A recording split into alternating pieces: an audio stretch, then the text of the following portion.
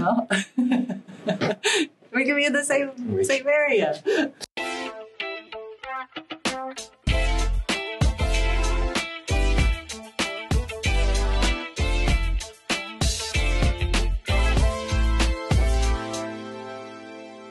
Hey, and welcome to the Healthier Money Podcast. My name is Kyle Payak, and I'm here today with Tiffany, and we are going to be talking about something that is interesting not only to business owners, but for a lot of people because they don't know about. How many people know about this?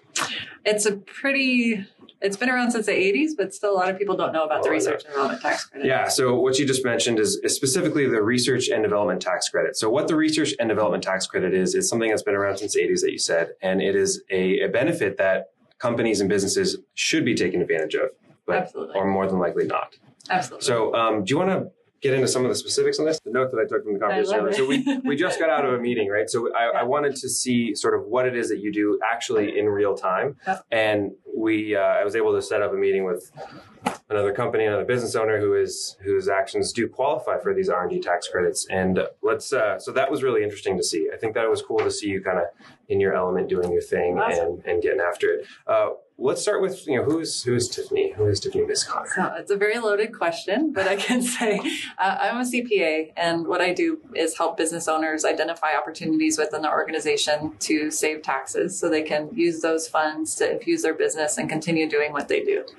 So I focus primarily on research and development tax credits, which is a huge tax incentive program. I help businesses identify the activities in their organization that would qualify for that tax credit, and then I build out the studies from there. That's interesting. So what do these studies entail? So I heard you talk a lot about kind of the study, and it seems that that's like the real extensive part of the work. Once a company says, okay, yeah, I want to identify the activities, let's come in and do the study. What is the study and what does it mean? Yeah, so I think the initial part is just making sure that the organization is doing qualified activities. Let's go back to that. Yeah. Good. I like that you started there. So there's a couple concepts that people need to, first, the awareness factor. So how do you bring about a level of awareness that even teaches people or shows people what it is that you do? So I talk a lot, and I bring it two realms. I deal a lot with other CPAs who work in general tax practice to help them help their clients a little bit further by specializing in an area that they may or may not be too aware of. So I help the education process really starts there to help them continuously try to identify clients within their base that could qualify for the credits. Then as I deal directly with business owners, it's getting them to understand at a root level what the credit was intended to do and why the activities in their organization may or may not qualify. Okay. So the intention of the credit is really to incentivize U.S.-based businesses to employ U.S. labor and to continue innovation within the country. So it really is not an industry-specific type of credit. What it is it is something that is based on activities. So it's an activities-based credit. So going in and kind of boiling down, okay, what are you developing? What kind of processes are you improving on? What kind of processes are you creating? And then how is that work going to play into what the Research and Development Tax Credit is there to incentivize?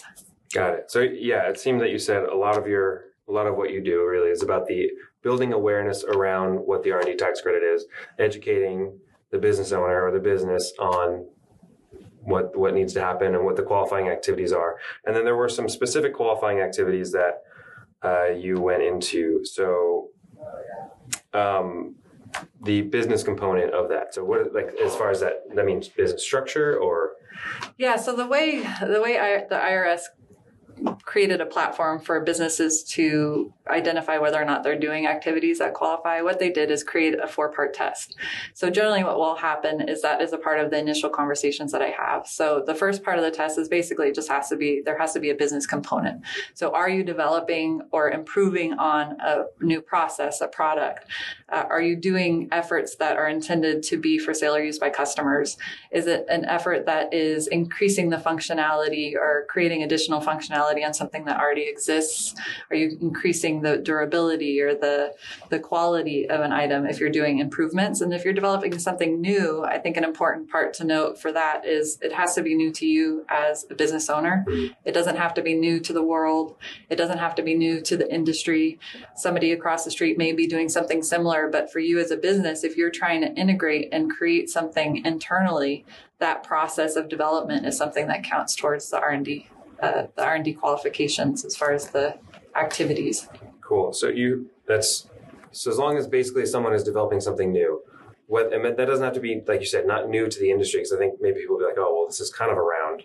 Yeah. But it is, if it's new to their business and it's a process or something that's going to eventually, help their end user, but it goes through the process of R&D, right? Yeah. So it doesn't have to be new. It can be an improvement on something that already exists. But I think part of the stigma of the R&D tax credit from back in the day is that it had to be something that was completely innovative to the world, that nobody had ever seen before, that you needed a patent to do, and that it was totally something that came across that had never been created before. Where now it really, between the case law and the clarifications that happened in the law over the almost 40 years, it's become clear that really what it is you go into a venture with the intention of creating a process or a product that's going to be utilized by the masses, not something that you're in your basement creating that nobody's ever going to see, which is really cool too, but that's not something that would count towards a business component necessarily.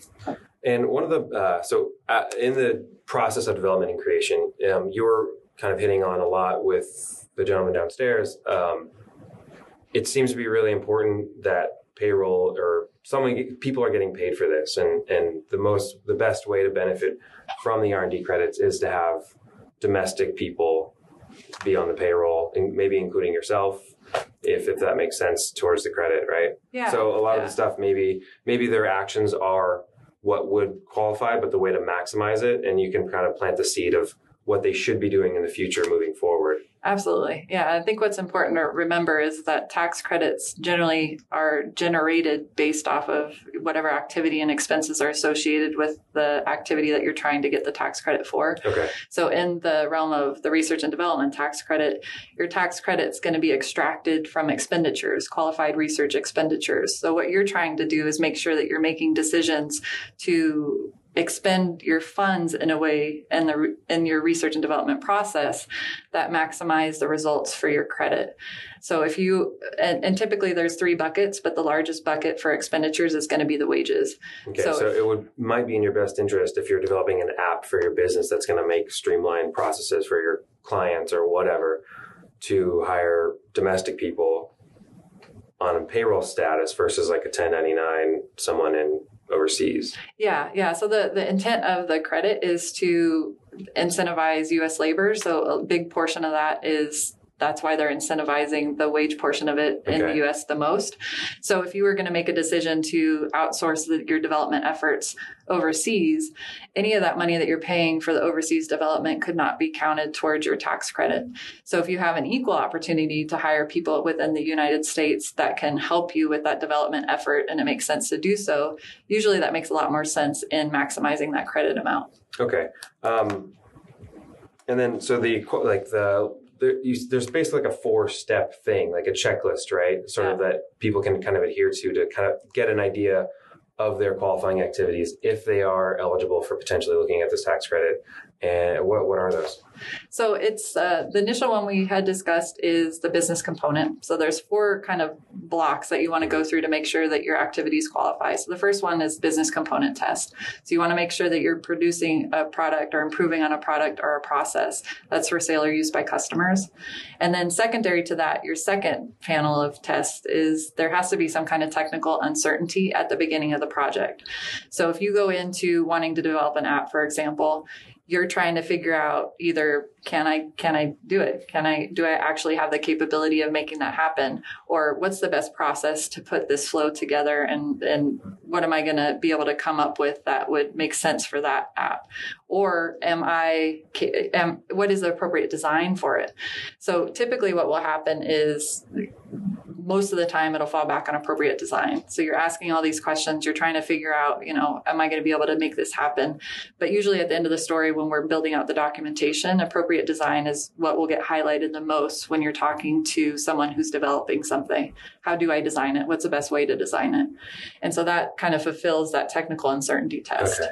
And then attached to the technical uncertainty test, you're going to hit the process of experimentation. And that's really the bread and butter of R&D in general. You're going through different iterations or a trial and error process to try multiple alternatives to see if you can answer those uncertainties or address those uncertainties. So if you're developing an actual product, what kind of materials am I going to use in that development? So you go through different iterations of maybe trying wood to plastics to polyurethane and seeing what kind of material will best fit that design. So that's your process of experimentation. And then the fourth test is really, is it grounded in the hard sciences? So I think the intent behind the hard sciences requirement is that they're trying to segregate from the hard sciences and soft sciences. So instead of doing the social sciences and economics, they want you to focus on engineering, architecture, computer science, biology, stuff that's more tangible hard sciences. Okay. So you kind of touched on the supply aspect, like plastics, metals, woods, or whatever. Would, from a technological standpoint, developing an app or a platform or some sort of online resource, what sort of materials would qualify as that, sort of expenses? Yeah, so that's right, even the right way to. No, it's totally right. Okay. So I think there's really three buckets of expenditures that are considered qualified research expenditures that are kind of bundled together and thrown into the initial part of the calculation of the credit. Okay. So your biggest one is wages, because that's, again, going back to congressional intent. That's really what they're trying to stimulate. The second one is your contract labor. So they allow you to take 65% of your contract labor that's for qualified research expenditures into that bucket. And then the third one, as you touched on, is the supplies. So typically the supplies are going to be your hard materials. And an important thing to note about the supplies is it has to be tangible, non-depreciable material. So you're not putting in products or items that are going to be depreciated elsewhere. And in the development sphere, because technology has changed really the way that we've seen everything over the past 40 years, part of what is looked at in that realm too is the hosting fees. If you've developed software, you need a place to test that software. Right. So your platform, instead of being something tangible like a desk or a factory, your factory is really maybe in the cloud. Server space or whatever. Yeah. Okay. So a portion of that's used for R&D can also be considered for a part of the research expenditures. So say for people listening, if anyone's listening. Everybody's listening. So say for people listening, if they're a business owner and they're possibly engaging in some R&D activities, what would be your number one thing to say, if you're expensing it this way or you're paying out of state labor, or what would you say would be the most beneficial change they could implement to be able to maximize this sort of a credit? So I think, there's no one size fits all. And I think really the best benefit of going into a discussion about your organization specifically with the R&D credit is that other items might get identified that could be focused on in order to really maximize the benefit, not only of these tax credits, but of other decisions that you might want to make in the short and long term. So if you look at the R&D credit specifically and you're thinking about those three buckets, the biggest impact you're going to have is wages. So if you're making decisions on whether to hire an independent contractor or to bring somebody on as an employee, obviously you have to look at the full scope of what it means to legally appropriate that designation for each of them. But if you have the opportunity to bring in more people and pay more developers or pay more engineers, that labor, that wage portion of your calculated credit will get higher, which means your credit will get higher. So it's more of looking at all the pieces, trying to figure out the best way to put them together. And then with your ultimate goal in mind, which would be to successfully, continuously developing your product or processes and getting the best that you can out of the credit that's laying here on the table for you to use. Cool. So I guess I have two final questions on this topic. So say your thing's developed, right? But there's constant evolution of iterations or process improvements, or if you have a staff that's on just the process improvements of your platform that you have developed already, is there any sort of continuing credits that you can get out of this? So the way I see it and the way it generally happens within anybody who's an innovator or trying to stay ahead of the time, business these days, it's really hard to stay successful unless you're continuously trying to be cutting edge in some area, or unless you're continuously updating your technology platforms or abilities internally. Mm-hmm. So what will end up happening usually is somebody develops a product or a process. I mean, if you take software, for example, usually they put out version 1 and by that night they're working on version 2. So it's not something that stops. Yeah. So what will end up happening is there's always a new iPhone in development. Yes, exactly. Yeah. So that's exactly right. And that's what ends up happening. So you have your initial project, and Iris likes project basis. So you're looking at that first project. As soon as you sell that first iPhone and it's on the market, you're moving on to the next iPhone, and then the clock starts again. So that whole development process. Even what I was more so talking about is like, say you do have an online platform, something you've developed, but you're constantly refining it, making it better. Yeah. And it's just adding to what you already have, maybe not developing a new project. Yeah. Is there a way to continually get credits? Like, I think you said something about if someone's time is 80% or more. Yeah. So what ends up happening is... And I think the payroll chunk is going to be the biggest, right? Like you said. So you're going to have people on this physically putting in time and energy and effort into building this stuff. You might not always need to bring in new materials, but you're always going to have people working on it. Yeah. So what I like to kind of go back to is the definition of the business component part, which is it can be new or improved. So when you're talking about the improvement part, it's also critical to note that it has to be like a functional improvement, something that's changing the quality or the durability. It has to be something that's a tangible functional update. So if you're doing bug fixes on software, that wouldn't count. Okay. But if you're adding in new functionality and you're continuously trying to upgrade the way the user interface looks, or the behind the scenes action of how quickly data is getting segregated, or you're adding new components or new modules, all of that work still is considered research and development. It would just probably be different projects. So you break it down. Oh, so you could still, I guess, break it down to project based, even though if it's one particular platform. Yep. Cool. Yep. All right. Absolutely. And then I'm sure if you'd want to, this is the juicy bits, right? What's a typical expected return, on an R&D credit? What could people expect to either save or get back? Yeah, so it's the calculation process of the R&D credit is part of the reason why it's a specialty field, in the sense of gathering the data and going through the two different calculation options of what the credit would be in the baseline calculation. But what ends up happening usually, and I'm in Arizona, so Arizona to me is great because it is one of the best states in the nation. But an important thing to note, it is a federal credit, but most states in the nation have adopted it in some way. And depending on where you're developing, you want to look at the laws in that state, and sometimes they'll expire and then come back. Sure. So you have two levels of benefit most of the time. You'll have your federal benefit, and then you have the state benefit. So in Arizona, generally we'll estimate around 8% for your federal benefit, and then Arizona around 12%. So you're thinking about 20% of your qualified research expenditures are going to come back in the form of a credit. And a credit is different than a deduction in the sense it's a dollar for dollar tax reduction. And in Arizona, you actually have the option of doing a refundable credit. So for those businesses that qualify, that's actually cash back, literally cash back. So cash money. Well, that's exciting. Thank you so much for your time. So I do actually wanted to take your time for a second and get some bonus info. Okay. Because I thought that was really interesting. The qualified opportunities and the way to expense real estate. So the little real estate conversation you had, I think that was pretty interesting. I've never heard that. And I have no idea. No, it's okay. Yeah. So another part of the tax. So bonus. Bonus. This is bonus footage. Is it like the B side of the album? So another good tax strategy, and something to look at for people that are buying, especially commercial real estate, is the cost segregation studies. And the reason why those are so great is typically what will happen is if you don't go through the process of doing a cost segregation study and you buy a piece of property, there'll be very limited segregation in the segments of that purchase, and the depreciation is not going to be very favorable.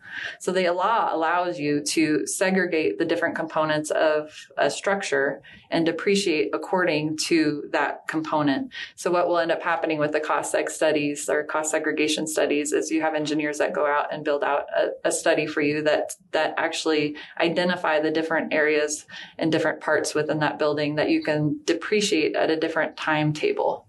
Okay. So and to be specific, so what she's talking about is anyone in commercial or residential real estate where you're holding a property for a while, not like a flip and fix or something like that. But it would just mostly be a strategy for anybody buying commercial real estate or rental properties and wanting to kind of segregate out those components. Because a building will depreciate much slower than well, like you said, electrical sometimes components. a lifetime. Yes. Yeah, or exactly, or more, right? I mean, go to Rome, there, 2000. Oh no! Well, hello. Lighting just kicked on. Anyways, so I thought that was pretty interesting, and maybe a little bonus info. So, how do people learn more? What do they need to do?